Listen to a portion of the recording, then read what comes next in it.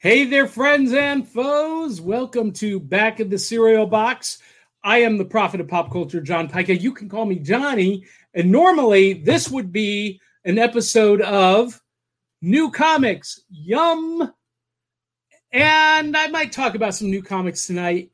I got a stack including Betty Page, Queen of the Nile, with that label on it.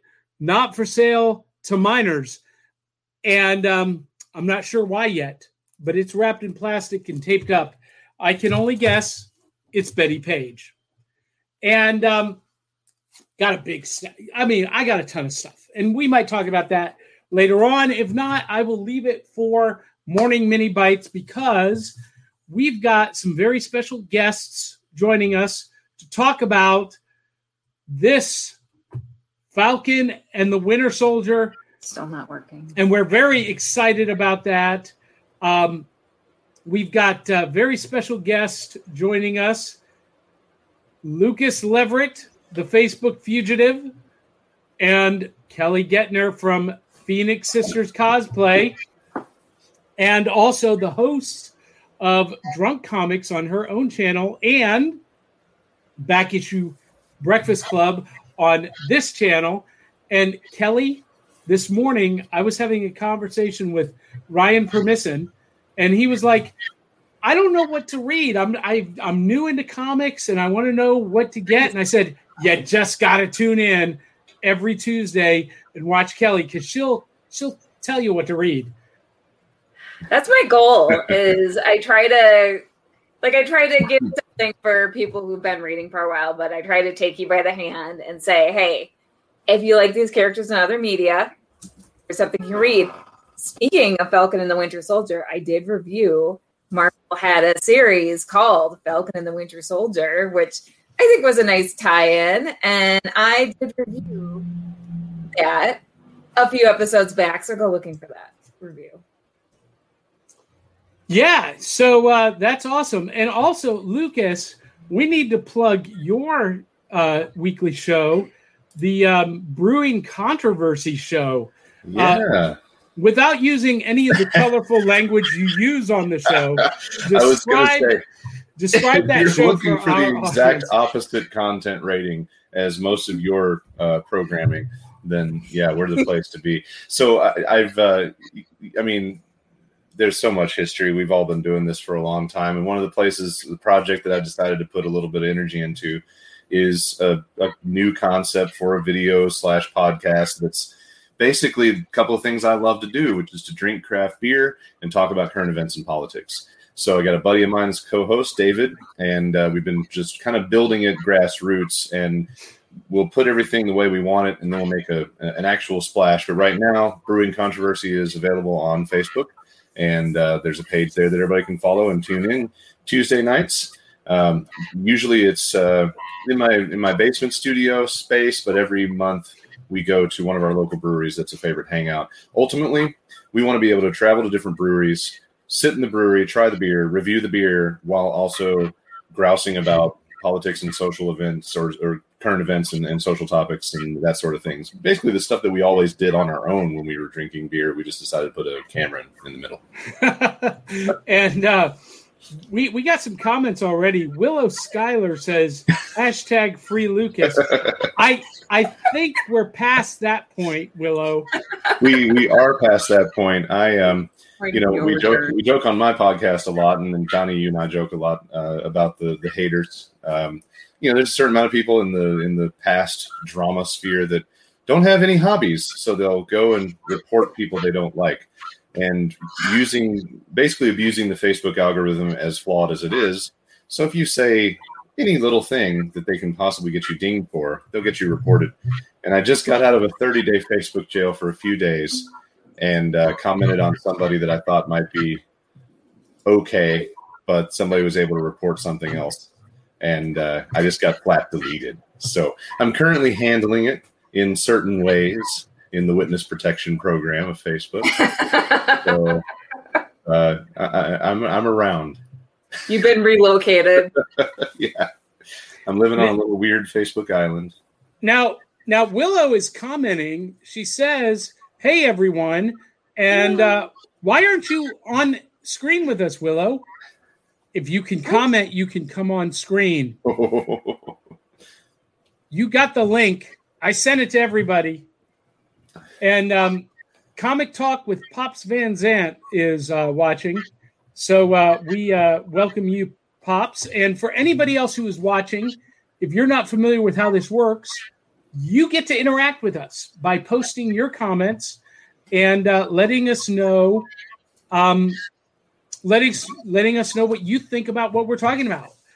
You get to interact with us, and if it goes well, I will open up the lines for other people to join us for a minute on camera. Now, Willow hasn't watched the show yet. Oh. Spoilers. Is this still okay? I don't know if somebody's turned this into something that you're going to get banned from a platform for. Is this still shame on you, or does it have like a dirty connotation or a racist symbol? Yeah, no, we can't shame anybody for anything anymore. Oh, that's right. Shaming in general is not. That's right. Yep. No. Yep. Shame on me. Oh, geez. Well, in that case, I have to put this up for Willow's sake. Thank you. We are going to say anything. We are going to be talking a lot of spoilers.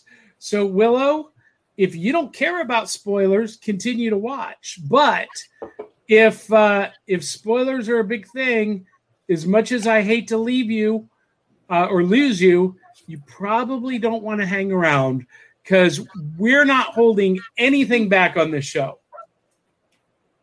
It's been almost a week since the finale. And if you haven't seen the spoilers or haven't seen the episode by now, I can't help you. It was Agatha all along. So, okay, we're going to talk about Falcon and the Winter Soldier. And before I get to any of the graphics from the finale, which I have many, is it all right for me to say that that I was a little bit disappointed that Falcon and the Winter Soldier wasn't as twisty-turvy as WandaVision? Okay. I mean, because it was straightforward MCU, right? Yeah. And, so many people hated WandaVision because it was so different and so out of the box. And then we get to what they wanted, which is straightforward MCU. And there was a little piece of me that was a little bit disappointed that it wasn't as surreal. I think maybe you feel that way because these were not intended to be aired in this order.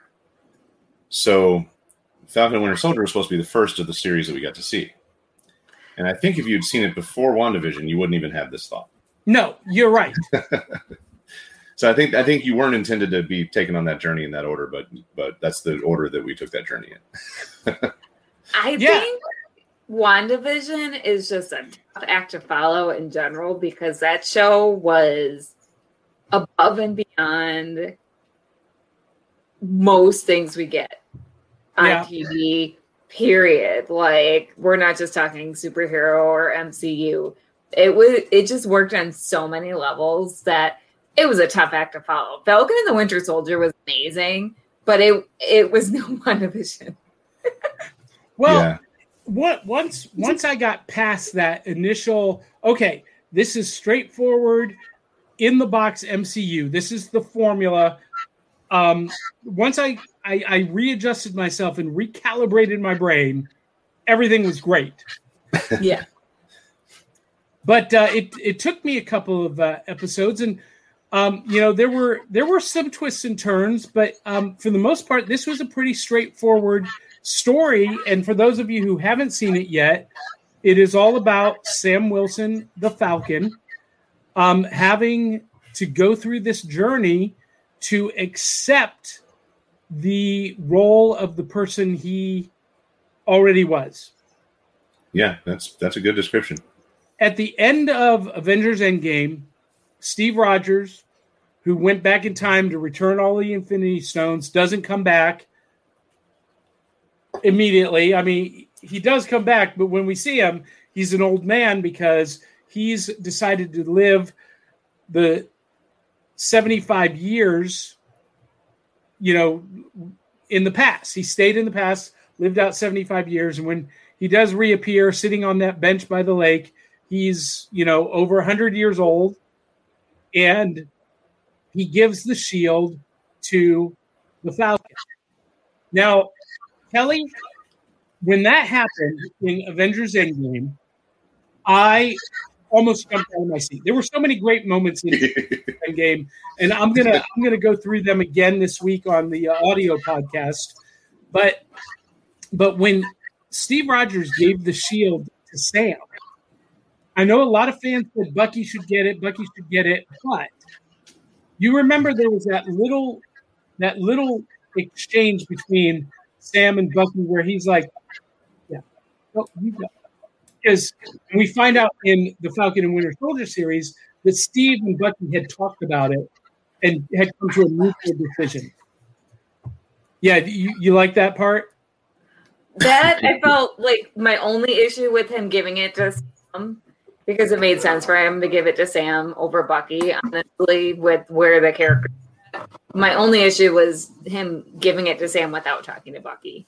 I liked that they just had them talk about it off screen. That was beautiful. Well, I always assumed that they did because of the way Bucky looked at him and was like, "Yeah, go on." That's true. But for them to verify it was great. And so at the end of Endgame, I'm like super excited because one of my favorite eras of the Captain America comic was this. Yes. And first of all, I love the Falcon. The Falcon is one of my all-time favorite characters ever. And when I was a kid, I had the Mego Falcon action figure that I wore out. I just destroyed that thing playing with it so much. And so when the Falcon became Captain America in the comics, one, I thought it was just a great natural step for the character and the evolution. And so when Steve gave him that shield at the end of Endgame, I was so excited. Oh, yeah. But then they announced the name of this series, Falcon and Winter Soldier, and I'm like, wait a minute. He's supposed to be Captain America. What's going on? And I think I was a lot like you, Johnny. I did my typical theater reaction. I gave it some kind of or some other shit from my seat, and I was stoked, just like you. But I also spent the whole MCU film franchise from the moment Sam showed up.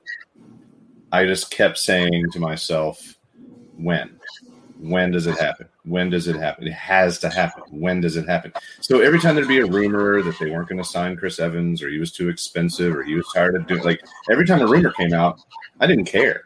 Most of the fandom was like, "Oh no, not Chris," and I'm over here going, "Yeah, whatever. Let him take the year off. I got a cap." And I was so happy to see them explore this journey to that because, I come into my Marvel by way of the MCU. I come into my DC by way of childhood reading. So I have to take it from the screen, then go research it. And when I had done some research to see a little bit about some of these characters, I ran into that information about all the different Caps, and I didn't realize how fraught with drama the role of Cap was, because I only basically knew, okay, there's Steve. And then I had seen all the headlines, of course, when Black Captain America was a thing the first time. Like, oh, that's pretty sweet. Okay, cool. I had no idea that all this other stuff happened. Had to go fill it in. So I came to it waiting for let's just jump to the thing I thought was the coolest. And they did.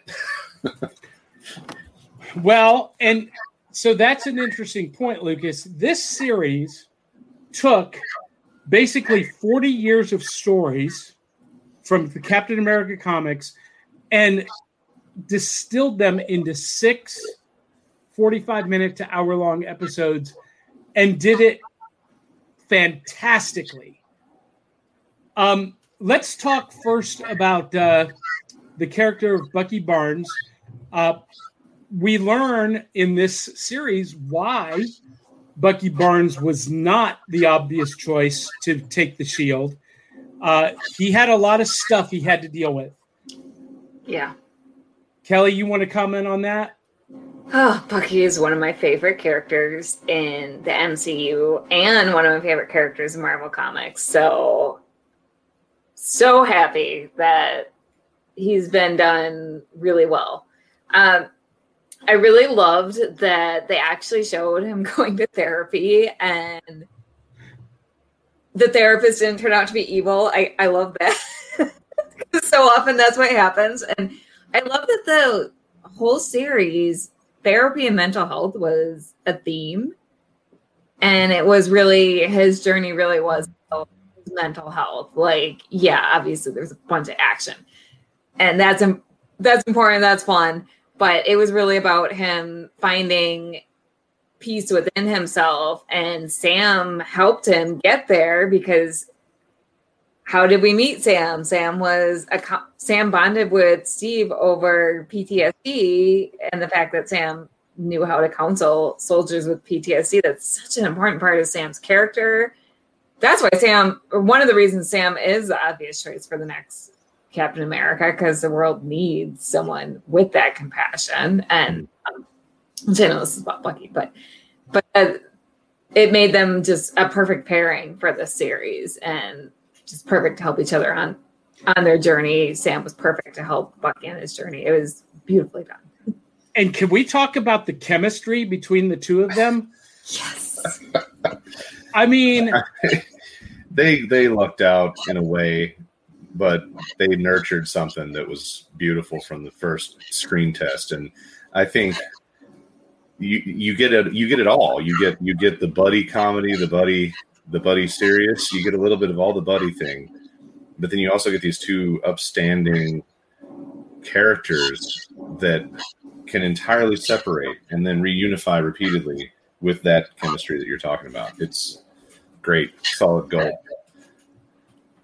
Yeah, and the scene with them having to go to therapy together was that was fantastic. That was one of the funniest things, and it's just the two of them sitting in a chair facing each other, and it worked. And I loved that moment when Sam asks him, "Can't you just accept that I did what I thought was right?" And Bucky says, "Well, you giving up the shield makes me think that Steve was wrong about you. And if he was wrong about you, then he was wrong about me." And that had real world connotations, real world consequences for him. Yeah. Just repeating those lines just made the hair on the back of my neck, what little there is, stand up. That was heartbreaking. Yeah, they went to a lot of good places in a lot of great ways. And I really feel like they took their time with some of the stuff they needed to take their time with, and then they paid it back later on.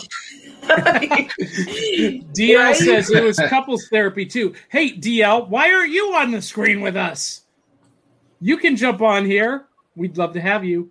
Yeah, it was basically couples therapy, which was hilarious. But the other thing this series did, which I thought did really tastefully. And DL says she's working. Well, I'm glad that we're able to be a part of your work day, DL. Love you and miss you, baby. So the other thing that this series did really well, besides dealing with mental health, it took on the subject of race and race relations and civil rights, but not in a hit you over the head with it, or in a the all white man is evil kind of thing, but in a very tactful, tasteful, yet significantly relevant way. And I really like that. I mean, I I watched some videos from some people who do what we do on YouTube, and I'm not going to name their names, but you know who they are, Kelly. And some of the guys, there's one show that has 6 white guys in their parents' basement, basically having an angry white guy sausage fest. And they were all like, Marvel has gone woke, and this is going to be awful, and yada, yada, yada. And I didn't get that at all. I thought they addressed a very real issue in a very relevant way, but without making it like a thing. Does that make sense? Oh yeah. It worked with the story. It was very natural. And also it didn't feel like white people were writing this story. I know it's hard to put in words. Like, white people were writing this story because they felt like they had to meet some quota. It felt like this story was written by people who actually understood the issues they were writing about and maybe had lived experience. I don't know for sure what the, racial makeup of the writers' room was, but it felt like people who actually understood racial inequality were writing the story. And it came across as more authentic than just like a white person sitting down and saying, we're going to be woke. Not that white people can't write these stories well. I'm not saying that either. But it wasn't forced. It was an organic part of the story. Well, and Malcolm Spellman is I don't pretend to know by looking, but definitely not a straight up white dude. But his care, I think, in not giving those guys any real red meat.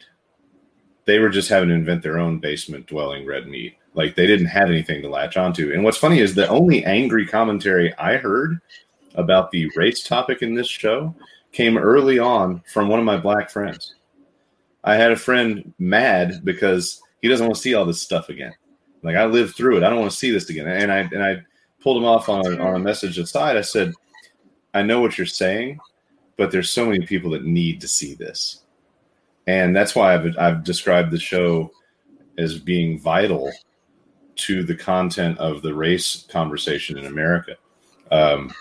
And I think by the end of the show, he changed the opinion that he was developing. Right at first, he was really peeved. And I understood why, but I said, you got to give it time, I think, because I believe they're setting us up for the opportunity for a whole lot of people to learn a whole lot of stuff that they really might not have understood.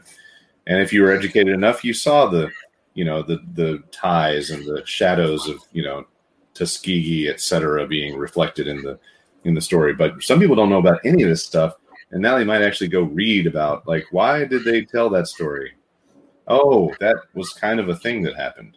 And, it's a gateway for the people that don't know and a great go-to for people that do. And I really hope that most people see the complete 6 episodes as a really great journey on so many fronts.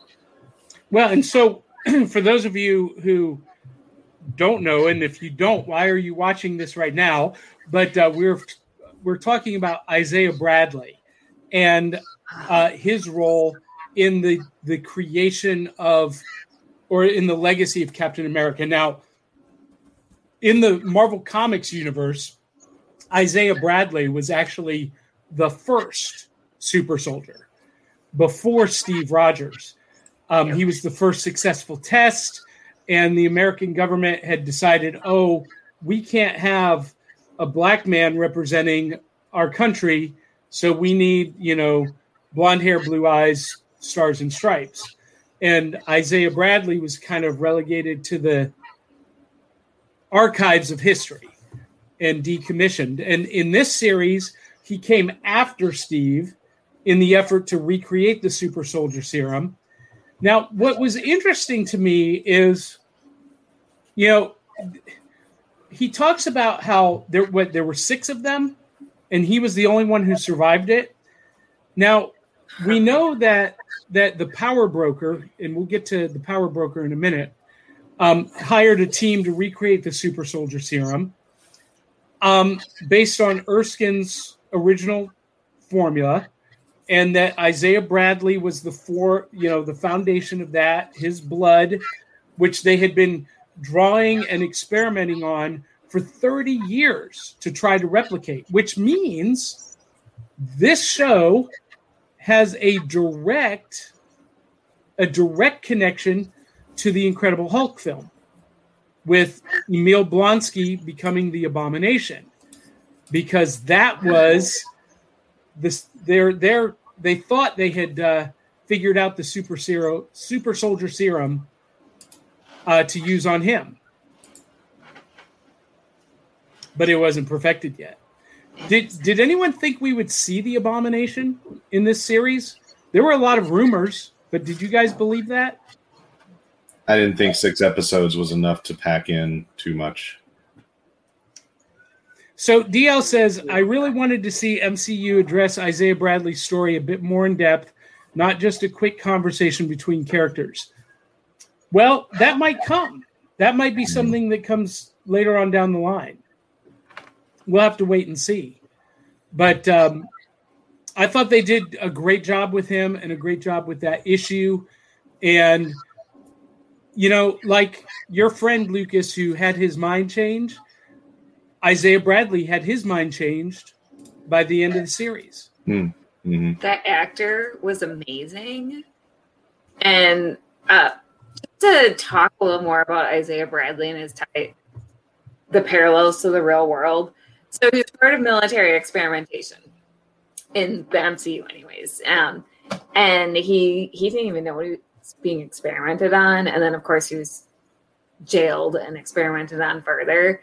And that has very real parallels to the real world, where Black men were experimented on back around that time. And that was very much done on purpose. And I think it's worth doing further reading for anyone who feels up to reading into a not pretty subject. Well, the Tuskegee experiments were for those of you who don't know, they were using the Tuskegee. It's Tuskegee, Mississippi, right? Is the town, but the Tuskegee Airmen, men who had served in World War II, come home, and they're being used as guinea pigs for vaccines. Yeah, and to this day, I've got a great friend that I work with. Tuskegee syphilis study. Okay, the syphilis study. Makes it sound so almost maybe noble. You throw experiment in there, which is the truth. It's a lot more sinister, and it was pretty sinister. Well, and this is Alabama. why. Oh, Alabama. Okay. I'm cheating over here for you. That's okay. Well, no, thank you. I couldn't think of the name of it. I had read about the connection actually after the show. A friend of mine had posted the link. So thank you, Lucas, for filling in the gaps. It has a lot of really freaky names, actually. Everybody should go do some readings. It's really just... Ugh. Well, and see, I didn't know that about the Tuskegee experiments after World War II. I was familiar with the Tuskegee Airmen, who were the first, black fighter pilot regiment in World War II, the Red Tails, and Isaiah Bradley referenced the Red Tails. Mm-hmm.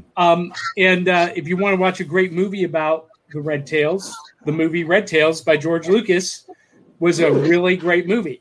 And the tie-in with the airmen is one of the people that was experimented on was involved with an airfield that the airmen used, but there weren't any overlaps of the participants that were actually soldiers. So the comic nod there is kind of taking that connection into a full-flown marriage and making it like all the way sinister. And I think that's really cool because they need to tell that story, because really, let's be honest, you don't have to have a program of experimentation stateside to experiment on American soldiers. We've done it every time we've sent an American soldier into any field. There's usually some unknown danger that we only care about after they're home and being neglected. So I think it's really important to story, just like all the PTSD and the therapy and all that. it's great to see them just talking about the topic of the dishonest risks that we tend to put on our soldiers, and then weaving it into this racial history issue is just another brilliant stroke. And I don't know if you were going to talk about the director, Johnny, so I don't want to jump ahead, but Carrie Scott, go ahead. I had done a little bit of research on her, but then I was looking up the full list, and I think we're seeing what happens when you have a really good set of writing, directing chops for social topics, but also some action cred. And if you run back through her list, I mean, she's got The Loudest Voice, which is a Roger Ailes miniseries, but Nosferatu and Handmaid's Tale, but an episode of The Punisher, some Walking Dead, The Americans, which is, spy and espionage, Fear the Walking Dead, Sons of Liberty. So there's this really diverse body of work, I think, that really gave her the platform to take the writing, take the chemistry of these great actors and this fabulous material and use everything in her resume to bring exactly the right product to us. Well, that's fantastic. And, I will say this, and we'll kind of move on past Isaiah Bradley. The Tuskegee experiments have had impact even today, because I've got this great friend, Kevin, who refuses to get the COVID vaccine because of what happened in Tuskegee 60 years ago. Lasting ramifications.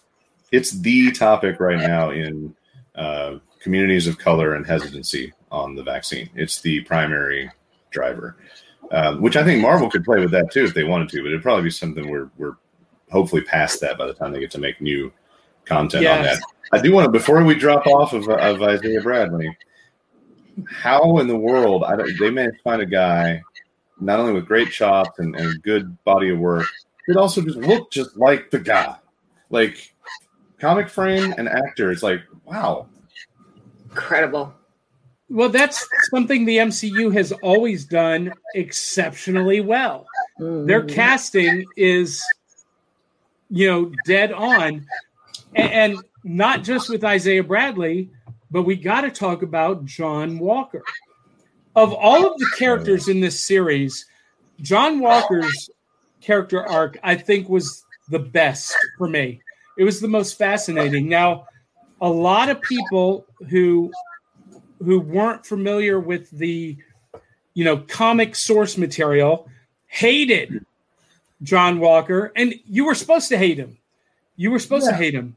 But a lot of people hadn't realized that, back in the late 80s, Steve Rogers had been stripped of the mantle of Captain America, and the federal government hired John Walker, who had already been given not just super soldier powers, but above and beyond super strength by the power broker.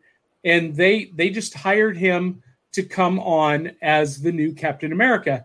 And through the whole story arc and through the years, he would become the U.S. agent. And there's a current 5-issue limited series that finished up this week.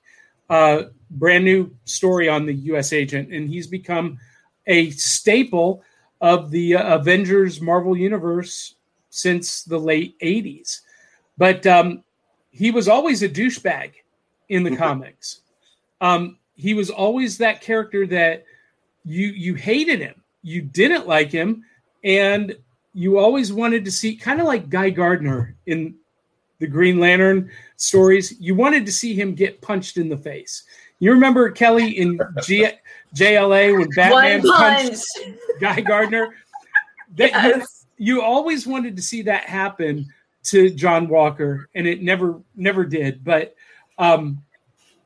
there's still time. Marvel. Yeah. On that. But I think they did a good job with what they tend to do a good job with. When Marvel makes a villain, or at least film-wise, comics pretty diverse, and you didn't always have to have grounding. But in this real-world scenario, you got to do something to make it believable. And they keep doing this thing where they knock it out of the park on giving this person or giant purple godlike being, some kind of basis in what they're going through. And you can kind of see, like, okay, this is the wrong kind of guy to be putting in this situation. It's not going to go well, and then it doesn't go well, and you're like, yeah, see? And then he starts to kind of struggle, and you're like, well, now I almost feel bad for him, but now he's still a jerk. And then, like, they make him real, and they make him like somebody you might know. And I think there was a tiny little bit, and nobody expects me to talk about these kinds of reconciliations in our culture, but there was a tiny little bit of lifting from where we are right now, trying to show you the story of how could this guy be that much of a prick? What might make him think that way, or how would his personality shape into where he ended up? And that kind of goes along with how you look at the people that you may not agree with now in our culture, and they're almost giving you the sign that, hey, you know what? We're going to show you how he got that way, instead of just, oh, this guy's just a jerk. You get to see a little bit of the background. And I kind of like that they didn't take the trope of the girlfriend getting killed, like the comic book. That's almost too easy. I thought the Battlestar thing was way more powerful. Well, and I'm not entirely sure we've seen the last of Battlestar. Was his name Lucas? Was his name Lucas too? Lucas? I think so. Lamar, that's it. There's some rumors floating around that he may become the MCU version of Deathlock. Okay. Deathlock is he is a soldier who was killed in battle, who was basically resurrected through cybernetics and became a cyborg warrior soldier. And we've already seen Deathlock in Agents of S.H.I.E.L.D. So there's a rumor that might happen with Battlestar. That could work. Yeah, it could. And I the whole time I kept asking myself, what is the government thinking sending two non-powered agents into the field against 8 super soldiers? How did they think that was going to turn out? I mean, their accomplishments were great. The shield is great, but I mean, at least Bucky has the serum and a cybernetic arm, and at least Sam has the combat experience against threats like Thanos and the Black Order. I think it was a commentary on our overconfidence in our military equipment. Honestly, I think it made a tiny commentary on leaders that don't actually have to do the fighting, feeling like if they just take the expensive toy and give it to some guy, he can go be successful. And that does not work because they don't have the same spirit, ethos, skill, background, etc. And I thought it was interesting there's a lot of cool ways that they really poke the government villainy at you in this show without being, none of it is on the nose enough that it's preachy. None of these lessons. Yeah. Well, in that regard, DL mentioned, I know I wasn't the only one happy to see Contessa Valentina Allegra de Fontaine, or Val. You can call me Val, just not out loud, in your head. For those of you who don't know who she is kind of the female counterpart to Nick Fury. She's had a lot of iterations in the comics over the last 40, 50 years. Notably, she was Madam Hydra. In this series, it's obvious that she's not. I don't think she's working for Hydra. I think she is working for an agency of the government, the American government. I think that she's probably working directly under Thunderbolt Ross. I like that one. Ooh. And I think the rumor that we are going to get the Thunderbolts in the MCU is probably going to play out. Now, some of the characters that they suggested to be a part of that Thunderbolts team died in this series, like Batroc the Leaper. And even my son was like, who is that guy? I don't remember that guy. But he, he fought Captain America to a standstill in Captain America: The Winter Soldier, and he got kind of punked out here by was it Carly or was it Val that did it? Who pulled the trigger on him? Do you remember, Kelly? No, I'm blanking. I'm sorry. Because someone just shot him blank dead. Or was it Zemo? I think it was Zemo. I think it was Zemo. I'm looking it up now because Sharon Carter put the bullet in Carly Morgenthau. Mm-hmm. And there's another character that we had a lot of empathy for. That one world, one people, that's something I've preached for a long time. I don't know. What do you want to say about Carly, Kelly? Okay, so I had empathy for her, but at the same time, she was all over the place as a villain, and I had empathy for her, but I'm also like, if you really cared about people, why are you blowing people up? Which you could say about a lot of villains. Well, I think Sam wrapped that up really well in that just phenomenal monologue. And also it was Sharon. She does the quick Batroc disposal there at the end.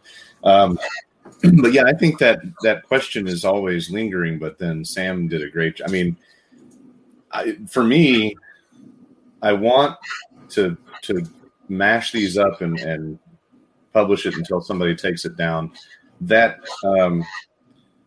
speech from the newsroom that's talking about the political system in America and laying it down, and then Sam's monologue on the street. I think those two back to back are like my favorite two things on recent modern television in the last 10 years that have said some things that I was thinking or things people needed to hear. But I think they went miles and miles in a very short piece of dialogue to explain things like then why are you blowing people up thing. And I thought she was played with an interesting balance. I mean, I wasn't sure how that would work because a lot of times they do gender swaps and it's like, oh, you just did this for the sake of the gender swap. And this was definitely not treated that way. It was treated with very specific intent. I really enjoyed it. Who knows? Maybe something will come up with her again. Well, bets are off.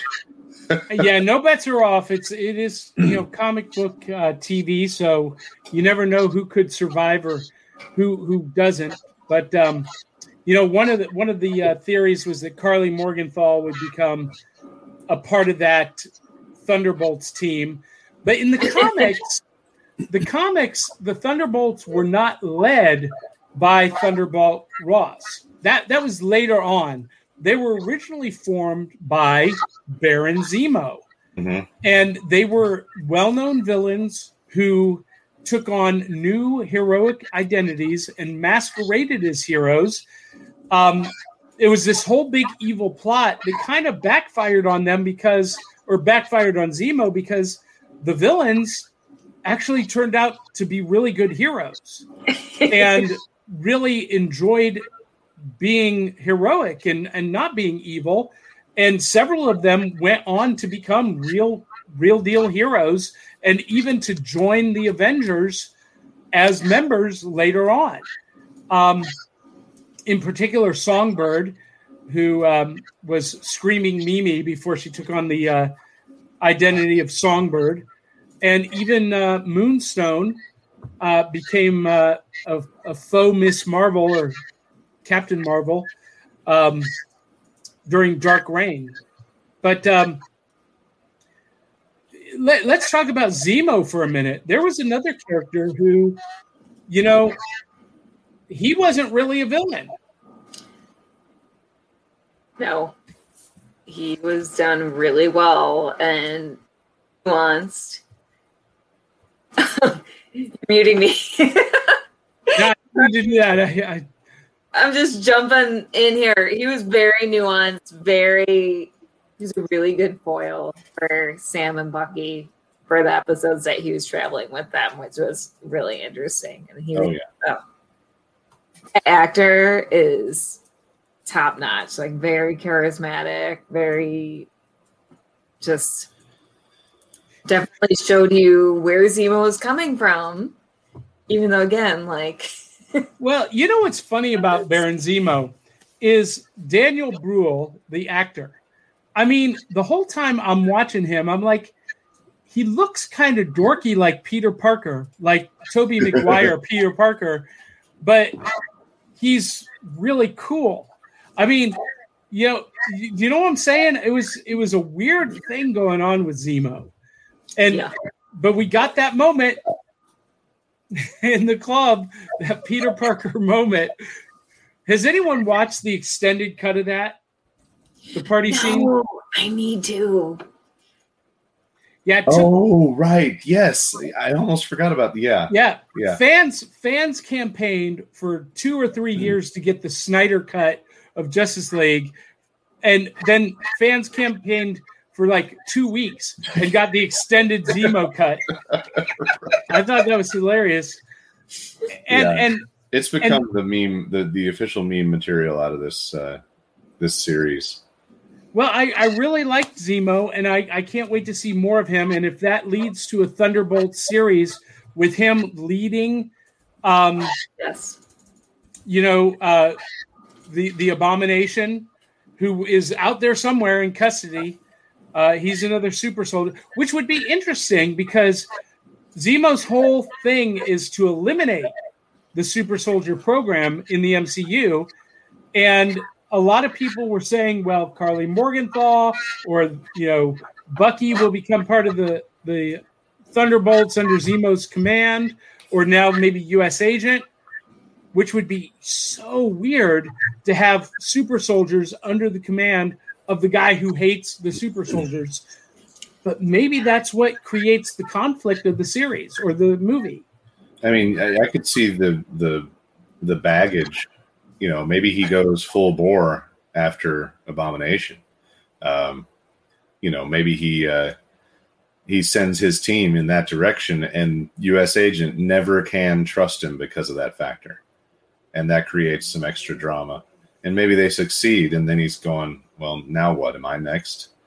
And these off-color kind of douchey guys at each other is always a fun piece of the story whenever we can get it. So, well, Daryl says totally wanting to see U.S. Agent in his own show, something gritty that lets the character emerge. I thought they did a really good job of bringing his character out, and that character arc was great. And was anyone else surprised to find out that the actor playing John Walker was Russell Wyatt, the son of Kurt Russell and Goldie Hawn? Yes. I was surprised. I did not know that until it was revealed, and then they showed the side by side. I'm like, oh yeah. Once you see the side by side, you're like, I can't unsee it now. Like, of course. Which means they need to do a sequel to Sky High. I was going to say we need to come up with some sort of fan theory that he's somehow connected to Peter Quill.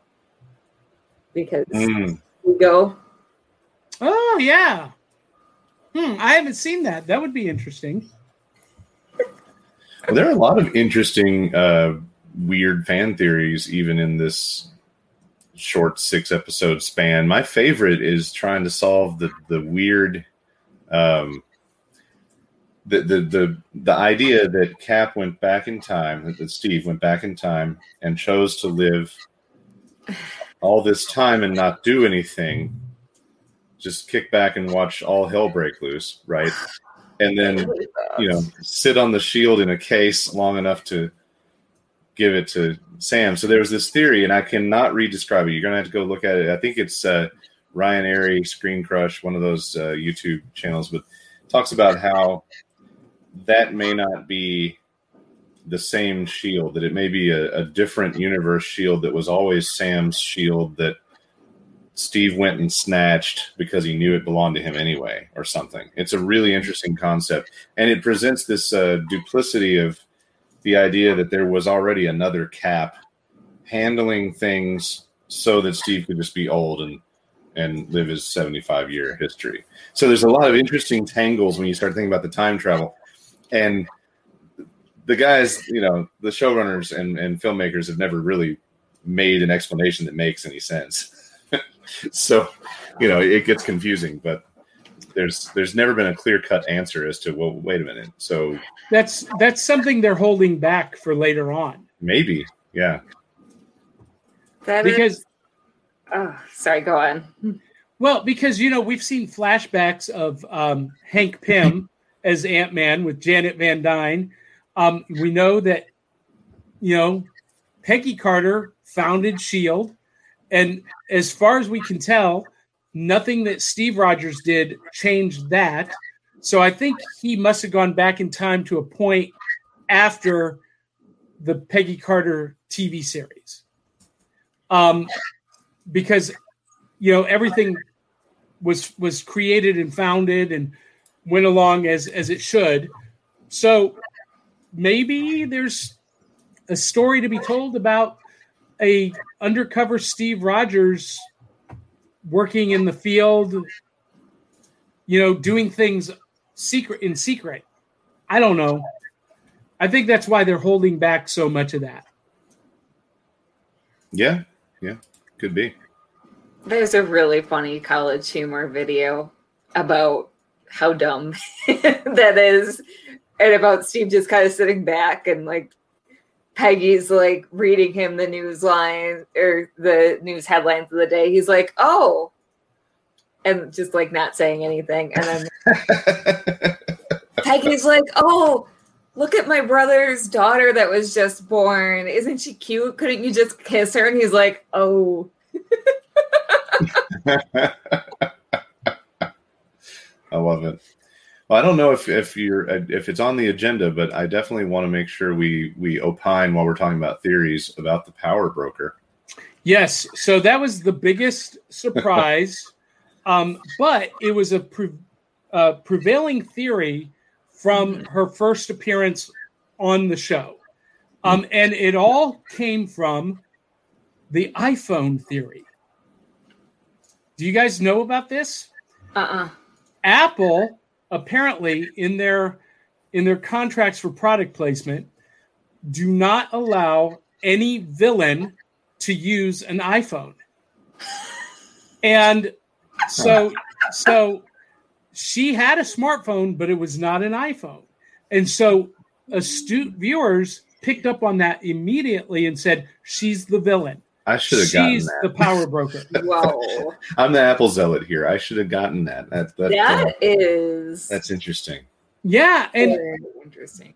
But for those of you who don't know the comic source material, Sharon Carter is definitely not a villain in the comics. She is modern Steve Rogers' partner, love interest, one of many. Steve has a tendency to get around with the ladies, if you know what I mean. We could probably do a show on who has Steve shagged, and it would be an hour-long show. Well, I'm not. It'd be quicker to talk about who he hasn't. Yeah, it would be quick. Yeah, that's a good point. Well, I'm not 100% sure that the power broker is a person. I definitely subscribe to the theory that maybe the power broker is an idea that is served by an operator or multiple operators at any given time. And the clear network that she's working with, that might be the power broker. That it's the idea, the concept, the people in a group are the power broker. And she may not be honestly participating in that. She may be running another op of some kind. So. Well, it could be, although for me, the episode where she's walking through the underground of Madripoor with guys with machine guns just hanging out, and no one's paying her a second thought. I'm like, yeah, she's the power broker. Yeah. So I think she is, and that turns the Marvel Comics continuity on its head. But here's where this gets really interesting, Kelly, is that she's now been reinstated into that circle, the former Shield, now Sword, which means she's probably on a collision course with Monica Rambeau. Ooh, nice. And okay, so here's my question, because like you said, in the comics, she is not a bad guy. And to me, this villainous turn does not jive with her character, as has been previously established in the MCU. Even given that she was left out on her own, and it doesn't jive. It just is not. Is she a Skrull or being mind controlled? Or could be. Because that could be a thing. That she just went straight villain because she felt like her government turned its back on her. Well, I see her doing some questionably moral things. I do not see her going straight villain and government. But it wasn't an instant turn. You got to remember that there's 5 years, maybe almost 6 now, between Endgame. Well, no, more than that. So at the end of Civil War, she goes on the run. And for some reason, I thought she had taken a job with the FBI at the end of Civil War. But no, but anyway, that was the end of Winter Soldier. She took a job with the FBI. Okay, so then Civil War, she steals the shield and the wings for Cap, and she goes on the run. Sure. And after Civil War, between Civil War and Infinity War, there's 2 years that they're on the run, hiding out. Scott Lang is under house arrest. Hawkeye is under house arrest. The rest of the Avengers are, hiding out on the run. And then there's another 5 years for the blip. So we're talking about a 7-year period, because she didn't get blipped out. She was one of the ones left behind. So we're talking about 7 years. And 7 years on the run, having to fend for herself and make a new life in this new world, and being left out to dry. I mean, that could mess with someone. It could. I just still don't buy it. I don't know. To me, it's more probable that there's another layer of spin to this. It's more probable to me that she's the Skrull thing could work, because a Skrull trying to take her biography and roll with it would make those conclusions easier than the real character. The Skrull could say, "Oh, that's great narrative. She feels betrayed. That's how I'm going to play her." Or she's infiltrating some kind of group and doing something with that, or it's totally a spin for believability for some reason. I feel like it's more likely, knowing her character, that it's a work of some kind, and or it's not even her. That's the other part, the not even her angle. Well, and this is something they didn't really touch on too deeply, but during that 7-year period, Steve and Natasha were still around. I know, that's crap. And she doesn't go to them. Steve and Natasha don't help her out. Maybe that is a contributing factor. She feels like, this guy who I saved his life just leaves me out in the wind. Right. I don't know. I thought it was Oh, go ahead. I'm sorry. I thought it was an interesting character choice. I don't know how I feel about it yet. Well, it's important to remember that in the comics, she was brainwashed, and she's the one who actually killed Steve. Yes. Killed him. And because she was brainwashed into killing him. So it's not without precedent in the comics. But I'm sorry, I was talking over you. I just had to defend Sharon. No, look, there's so many layers to that I hope we get to examine it. But the moment I was waiting for was episode 6. And we finally got it. And let me just say, the new Captain America is a total badass. Oh, yeah. I loved this episode's commitment to, we set all this stuff up, we're not going to waste any time. Here's an intro, and now it's action. And it is action, action, action, action until it's not action. And there was no indecision about that. He comes in hot and stays hot the whole episode. We didn't have to have any downtime. We didn't have to have any back to the bayou and cooking some more crawfish. None of those breaks. We got those breaks out of the way. He comes in barely visible, and you're like, "Well, is it?" And then through that glass, and we're on. Well, what was really funny is, episode 5 ends with him opening the case from Wakanda. I knew what it was. I knew what was coming because I read the comics. I was hoping that it was going to be a comic accurate costume, and lo and behold, yes, it was. That was amazing to begin with. Yep. But I'm watching that 6th episode, and I'm like, man, now Sam's got the shield. He's got Wakandan tech. If he still had Red Wing, he would just be over the top awesome. And as soon as I thought that, here comes Red Wing, and not just one, but he had at least 3 of them. That was awesome. 2. I think it was 2. Well, he had the big one, and then he had 2 smaller ones that I saw. You counting the pack? Or I wasn't aware of the big one.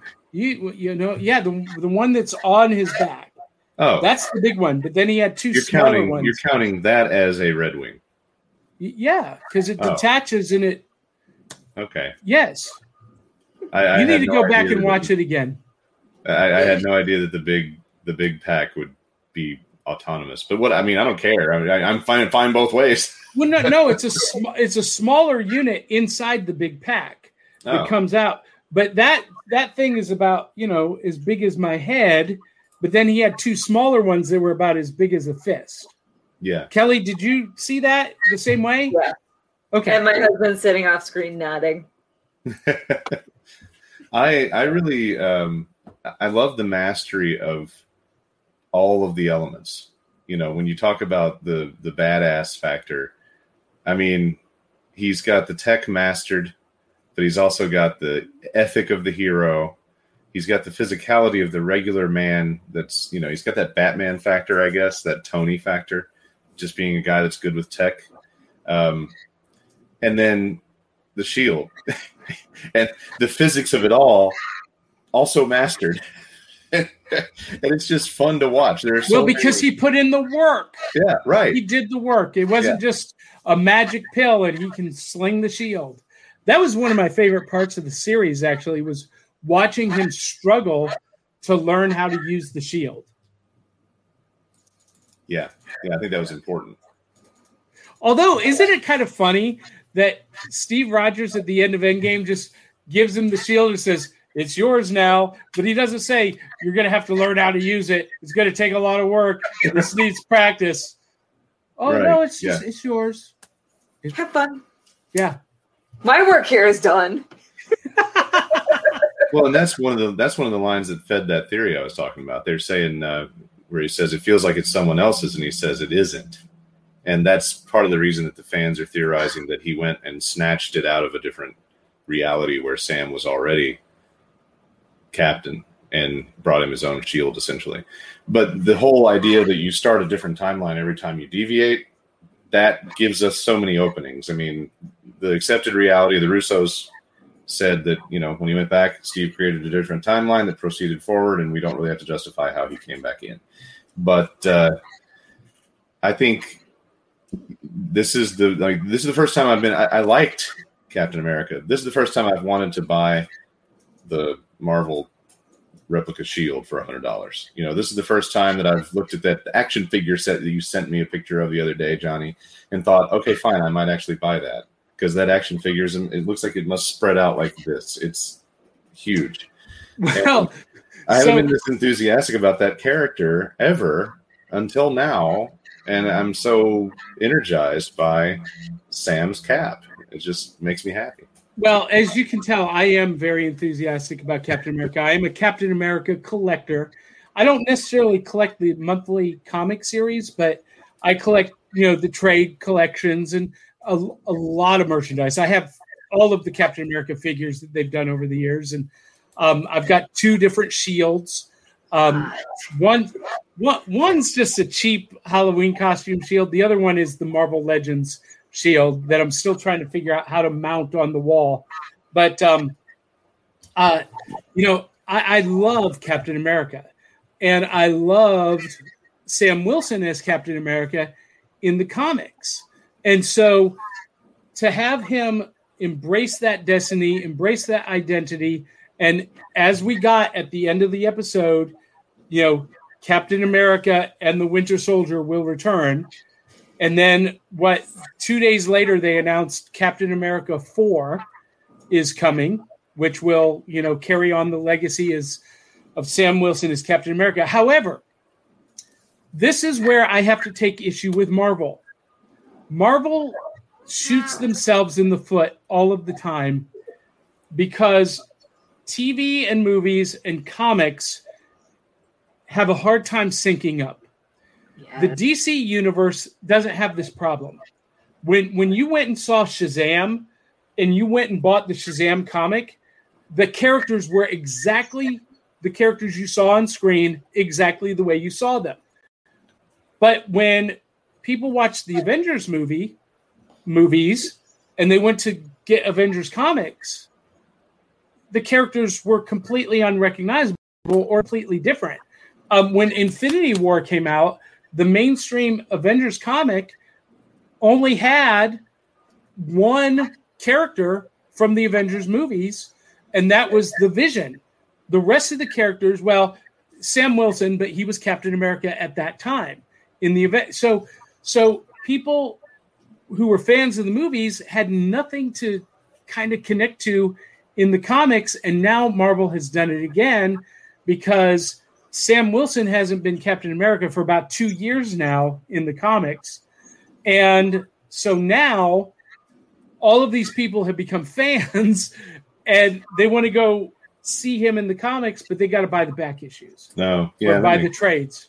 Who's Cap right now? Just Steve Rogers. My comic ignorance. Okay. Yeah, he's given it up and brought it back. He's lost it, and they go through this cycle. Now, to Marvel's credit, they are getting ready to launch a new series. I think it's going to happen this month, called United States of Captain America, where all of the former Captain Americas, Steve Rogers, Sam Wilson, Bucky Barnes, and John Walker, reassume the role of Captain America. They've donned those colors again. So we will see Sam in the comics in that outfit again. All of them at the same time? Yeah. Yeah, it's... Well, who are they going after? Because whoever they are screwed. Well, so the series is supposed to examine the spirit of Captain America across the country, and they're going to meet characters who are inspired by Captain America and who, take on their own interpretation of the character. And that's raised some eyebrows and caused some of the neckbeard fanboys to get all upset. But, I'm like, let's read the story first. Before we get upset with the concepts, let's read the story. And if it's a good story, let's enjoy a good story. Yeah, really. And for me, seeing Sam back in the Captain America outfit in the comics, is a plus. Now, here's where this gets interesting. Kelly, in the Captain America book, well, in the Avengers and Captain America, when Sam was wielding the shield, he had two different love interests. Ooh. In the Avengers comic, he and Jane Foster, Thor, had a very passionate relationship. Ooh. And then when Jane Foster gave up the power of Thor, his next squeeze was Misty Knight. And they've been together since that time. So about 2 or 3 years. Nice. And Misty actually even wielded the shield for a story arc. You'll have to go back and look at that, Kelly. Misty Knight, Captain America. She was pretty badass. But now that those Netflix characters are back under Marvel's control, how cool would it be to get Misty Knight and Sam Wilson together in the MCU? I ship it. Yeah, I'm down. I ship it already.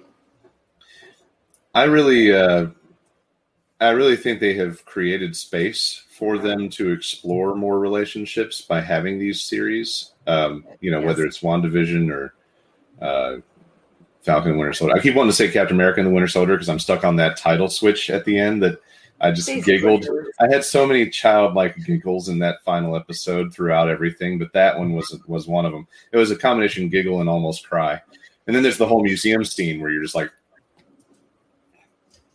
but the relationship exploration that they couldn't take the time for in films, I think they've set themselves up really well to be able to do that, whether it's buddy or romance or parent, whatever that relationship angle is.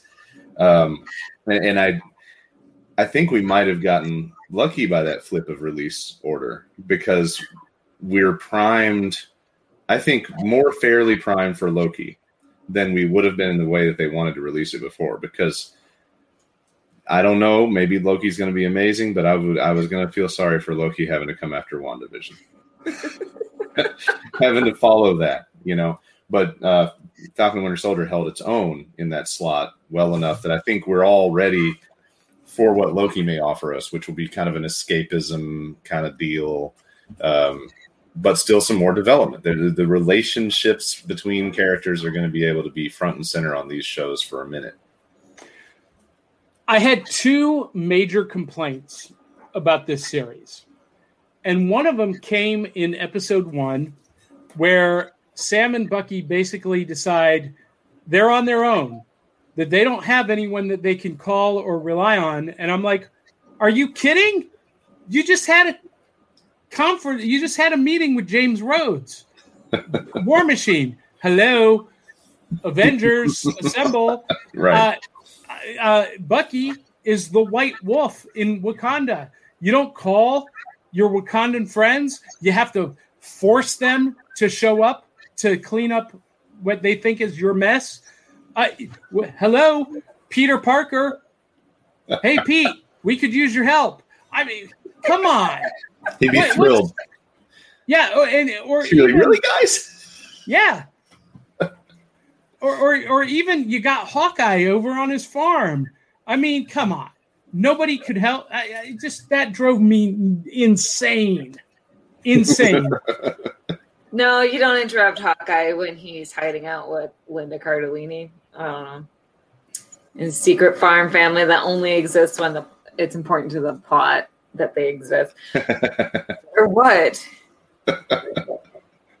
Well, that's a fair point. They really are kind of convenient. Hopefully the series will give, at least his daughter some real presence. But it's not his daughter. No, it's Kate Bishop. Yeah. Bishop. Oh. So excited. Okay. Which is strange to begin with, because in the films he was training his daughter. Yeah. And now he's I don't know. We'll have to. That's why I don't care. I don't care about his family. I'm sorry. I'm a horrible person. I don't care if they retcon his family out of existence. Give me Kate Bishop. So what you're saying is that when the family went to dust, you were like, oh, good. basically. But a lot of people were. They were like, yeah, but they're back. Yeah. No, I wouldn't go that far, but like, all I care about is Kate Bishop. Like, I don't know. Okay, so in the comics, Lucas, you don't read the Hawkeye comics, right?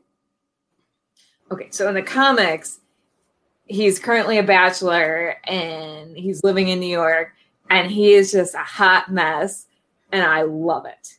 He's the kind of person that like will stub his toe on a counter and be like, "Oh, counter," and like he's barely recognizable from the MCU version. And don't get me wrong, I like the MCU version, but it's just so different.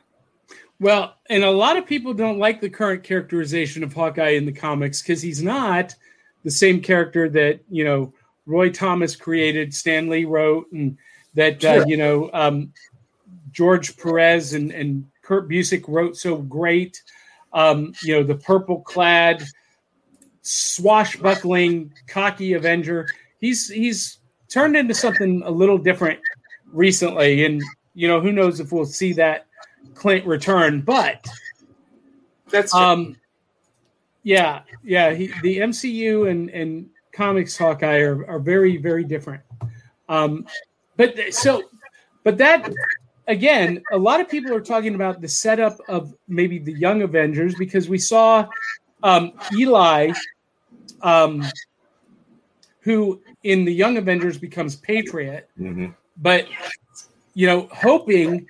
In the comics, he was hoping he had his grandfather's super soldier serum blood, but he didn't. Turned out he didn't.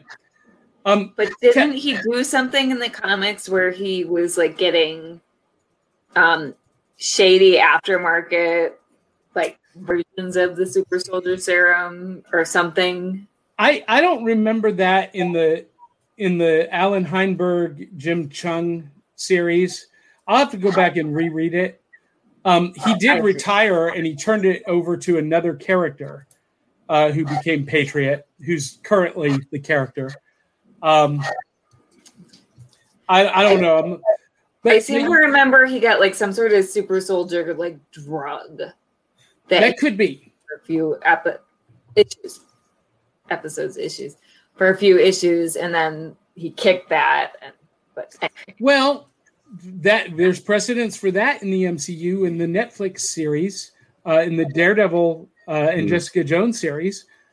Trish Walker, that's how she got her powers. Yeah. As Hellcat. Golly, I so desperately hope that we see Hellcat in the She-Hulk series. See, Lucas, in the comics, they're best friends. Yeah. I've picked that up. I pick up some things. A lot of it has to do with, I tend to be a two-screen viewer of the utilitarian sense. I've found that two-screen viewing was a new concept about 10 years ago that meant something different than when my kid does it. And my kid's truly doing two separate things sometimes. I'm a two-screen viewer in that my phone is enhancing what I see. And almost any time a character comes on to a superhero show or movie, I'm over here going, oh, they become that person. I love that. I do that sometimes too. Yeah, especially in DC's TV. I mean, anything that's CW, it's like almost no character comes on that doesn't have an Easter egg meaning. So I'm always Googling names of characters to see where they are. And I think I ran into that when I was watching Jessica Jones.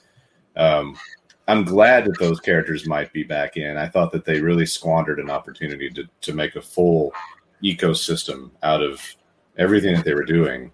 And they can't go back and fix it, but maybe they can kind of reintegrate. Well, and I think we're going to see, what is her name? Kristen Ritter, who played Jessica Jones. Yes. They've already said that she's coming back, that Charlie Cox is coming back. They better. Vincent D'Onofrio is coming back as the Kingpin. Better. John Barenthal is going to come back as the Punisher, but they'll probably have to recast Power Man, Iron Fist, Luke Cage, and Iron Fist. Which I'm okay with that. I just want to see Colleen Wing as Iron Fist in the MCU. They should just go with that. They should. They don't have to do anything to fix anything. They don't have to unwhiteify the character or any of that. They can just go straight to her. Yep. And now, what's the Luke Cage thing? Why wouldn't that be? Because he's involved in other projects already. That's fair. I say wait for him. Good grief. He was so good. Yeah, he was so good. Yeah, he all of them were good, I thought. I even loved Iron Fist, and we can talk about that another time.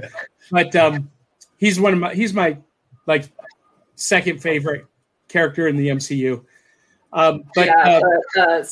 Sorry, John. Go ahead. Speaking of Young Avengers, and we discussed this on your Facebook, and Young Avengers and Kristen Ritter coming back. Jessica Jones in the comics actually mentored the Young Avengers. That's right. I want to see that so bad. I know that her character's in a different place, character-wise, but I want to see that. That would be fun. Yeah, like give it to me. Take my money, Marvel. Yeah. The solid gold of some of those scenes that is indeed possible. I mean, take any female character doing something and having her just kind of like, oh, okay, honey, come here. Having these heart-to-hearts about reality. And with who we have playing Kate Bishop, I can picture them playing. Oh, yeah. Two actresses playing well off of each other. Well, it's an interesting theory. It looks like they're setting up the Young Avengers, but at the same time, there's a whole new storyline with the adult Avengers, with the new Captain America, Winter Soldier, Monica Rambeau, Wanda and Vision. I mean, right there is a hell of a team. I kind of figure they're just Avengers. I don't know that they're going to young anything. I think you're going to have just Avengers. Maybe. And they cycle. There's new blood cycling in. Just like Dark Avengers or whatever would be kind of corny. Marvel tends to cut the corny part unless they're in a movie that's got a comic, colorful spin, like Guardians. So that's why I think Thunderbolts is such a safe bet, because Thunderbolts works better for what they're doing with the MCU than Dark Avengers. So I think just the Avengers works for this whole landscape, probably. Or maybe the West Coast thing. Maybe, because you can split up into a couple of operating groups. Well, and in the comics, Kate Bishop leads the West Coast Avengers today. Yeah. I picked up that trade a few weeks ago, by the way. And so that's going to be reviewed in a future episode. Spoilers. Back issue Breakfast Club. I really enjoyed that run of the West Coast Avengers. It was completely different from the original West Coast Avengers, but in a good way. And I thought it was a lot of fun. And I never would have thought that I would like Gwenpool until I read her solo series, love her, and loved her even more as a West Coast Avenger. I can't wait to see your review on that. Thank you. Well, it was your recommendation, so... So I picked it up, actually. Oh, go ahead. No. Finish your thought. I took my 6-year-old nephew to the comic shop for his very first trip ever.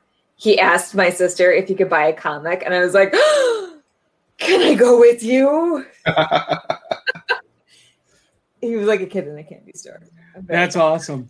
That's fantastic. So there was one other thing that irritated me about this series, and that was in the finale, that Bucky Barnes did not take the name White Wolf. Right? Why not? Why not? I don't understand.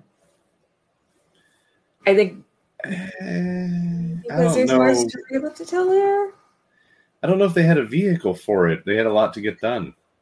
Well, no, I mean, all he has to do is say, "I am no longer the Winter Soldier. I am the White Wolf." Yeah, he could have said that to his therapist when he talks about, I crossed off all the names, and in a good way. I am no longer the Winter Soldier. I am now the White Wolf. They could have even, that's a really good point, Johnny. That would have been a really artful way to do that. They could have even been more subtle and just had it signed. Right. You know, yeah, because they flirted with that name. They trotted it out early in the series. So and I think all of the fans thought that was a really cool end of that arc, that he would become the White Wolf. Mm-hmm. But now the rumors are that they're playing with him taking the name Nomad from the comic stories, throughout the years. And I don't know. I always thought that was kind of a goofy thing that they did. Captain America became Nomad for a while. Then Bucky Barnes was Nomad after I don't know. All the villains are shaking their boots because Nomad's coming. Yeah. White Wolf sounds so cool. And it has a direct tie-in to Black Panther 2, where we could, see him continue that story as part of the adopted Wakandan culture.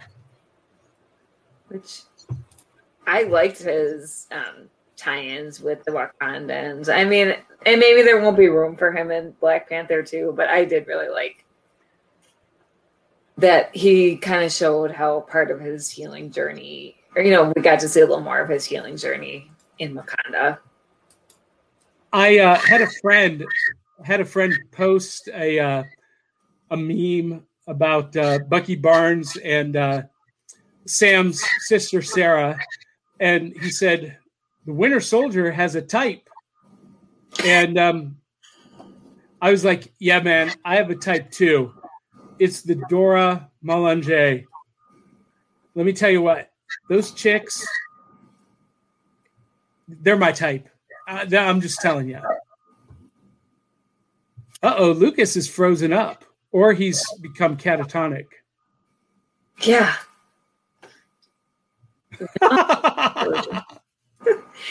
It's the talk of the Dora Milaje.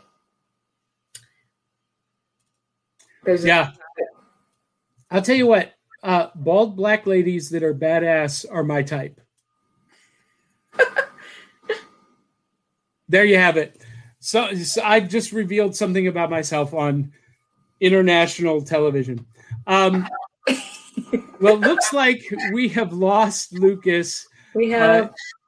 But we're about finished anyway, Kelly. So final thoughts about Falcon and Winter Soldier.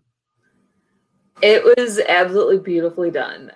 Like we discussed, WandaVision was such a tough act to follow. And I'm going to be comparing TV shows to WandaVision for the rest of my life. Like, nothing's going to compare. I'm sorry.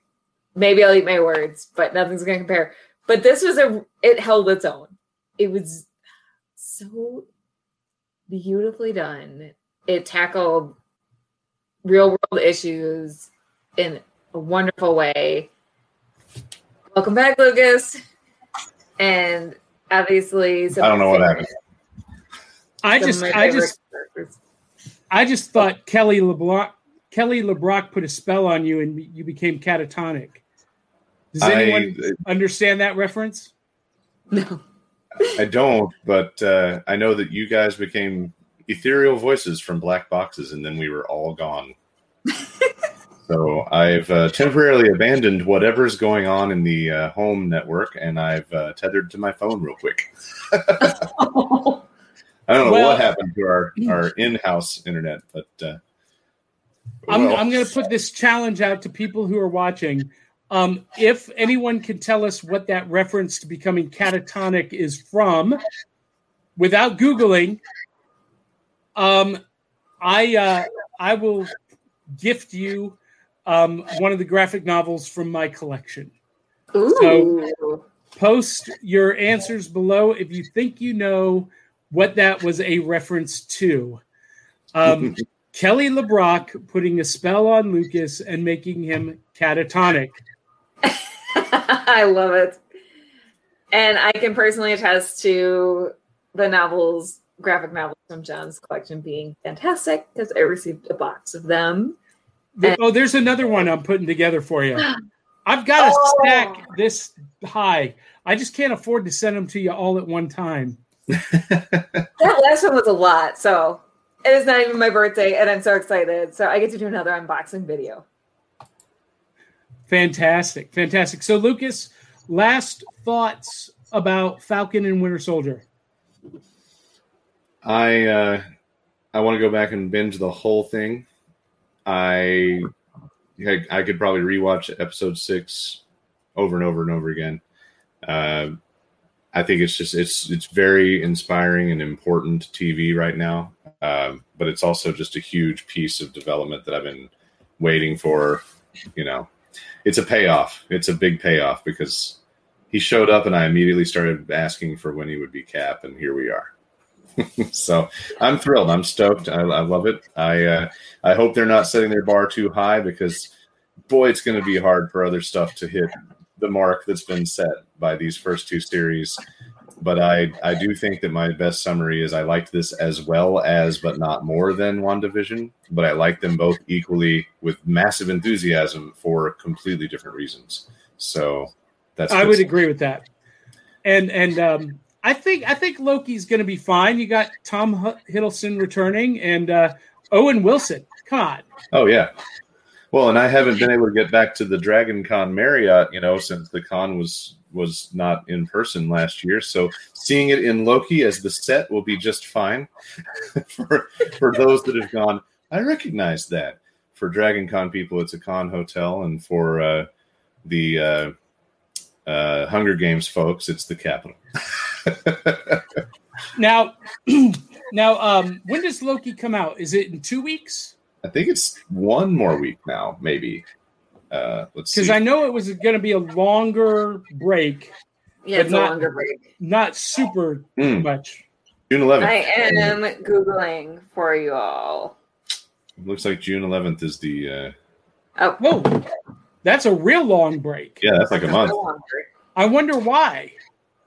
What else is going on? I'm guessing it's COVID, like the filming schedules. Well, I mean, it's been done for months. I don't know. I don't understand. This grinds my gears a little bit. I don't really understand why during these times, especially in 2020, why studios held on to stuff. When we were trapped in our houses, why did they make us wait? Why did they hold on to stuff? It's a little pet peeve of mine. Yeah. But I get you. You know what, though? We've got lots of back of the cereal box content for you all to catch up on. That's right. This Saturday is going to be the 23rd Saturday morning episode. Wow. Lucas, you were on like the 3rd episode. Yeah. Wow. And, man, that's a lot. Yeah, it's crazy. And Kelly will be returning this Saturday, right? With Willow and Dee and Aubrey. And they've got a very special guest, a puzzle maker named Jody Jill, who is a master jigsaw puzzle maker. And she's going to be joining the show. I will not be there except for just a brief moment. You're going to have a cameo? I will have a cameo, but you will not recognize me. Because this beard will be half red and half blue, and I'll be wearing a different style of clothing than you're used to seeing, Johnny. And on my way to Metrotham Con in Chattanooga, Tennessee. Metrotham Con. Yes, because you'll be dressed differently because we made 1,000 viewers. Thank you, viewers. YouTube. We love you all. Oh, boy. I can't wait to see that. Yeah, so I'll make a cameo, and then Saturday I'll be doing a No Fan Left Behind from the convention floor. And I'm just going to give you guys a little sneak peek. I am bringing 80 feet of Hot Wheels track, a launcher, and a ramp. And Harley Quinn is going to host a Hot Wheels race at Metrotham Con. That's cool. That's going to be... Where's the con? I have no idea. It's the convention center in Chattanooga. Oh. I mean, I'll find it when I drive up to it. I've got the address in my GPS, but it's in Chattanooga at the convention center. And this Hot Wheels race is not a sanctioned event. I'm just going to do it. I'm just going to clamp the launcher to a railing somewhere and 40 feet on either side, hitting the ramps, and they jump into a funnel to determine the winner. That's excellent. And I'm going to film it all in glorious HD. I can't wait to see. Now, Lucas, do you think that'll get me kicked out of the con? I mean, these days, I don't know if cons can afford to kick anybody out. I mean, the few cons that are brave enough to actually try to make it happen in person, which is one of the things that you and I still need to dive into because there have been some inroads there. I think there have been some people that have been doing it. They've been making cons happen on a scale that works. I'm just fascinated by the economy of it. I can't imagine having the limitations and still paying these high opinion of themselves hotel bills, but perhaps some of them are playing ball. So I don't think you'd get kicked out for something that's good and fun. I mean, you know, it's going to be better PR than a ball pit, right?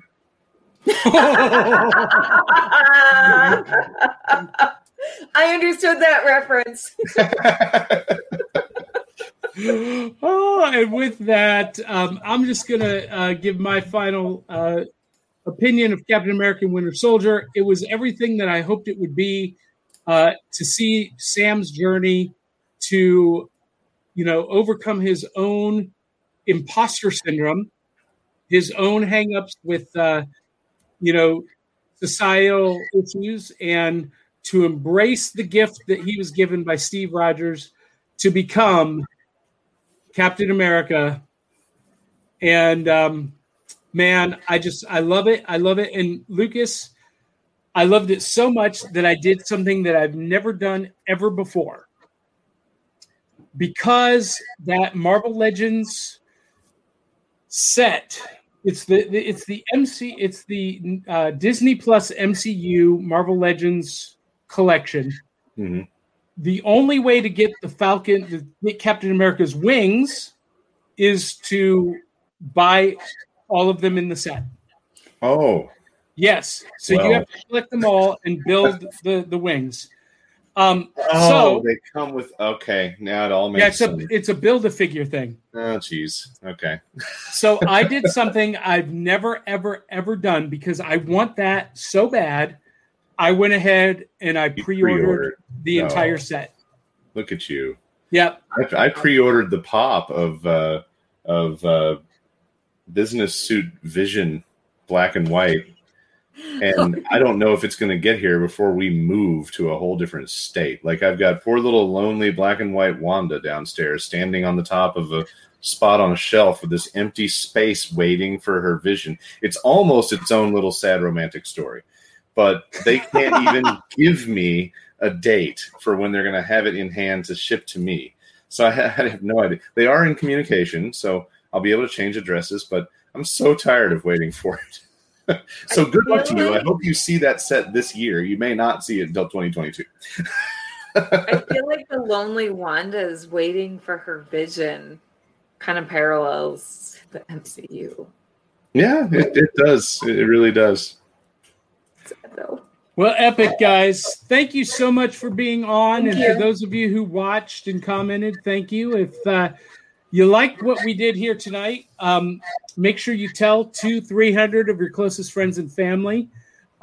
We have exclusive content on YouTube, Instagram, here on Facebook, and on audio on Apple Podcasts, Spotify, and iHeartRadio. Go love, like, and subscribe to all of it. And until the next time, we'll love you, mean it. We'll catch you on the flip side. Bye.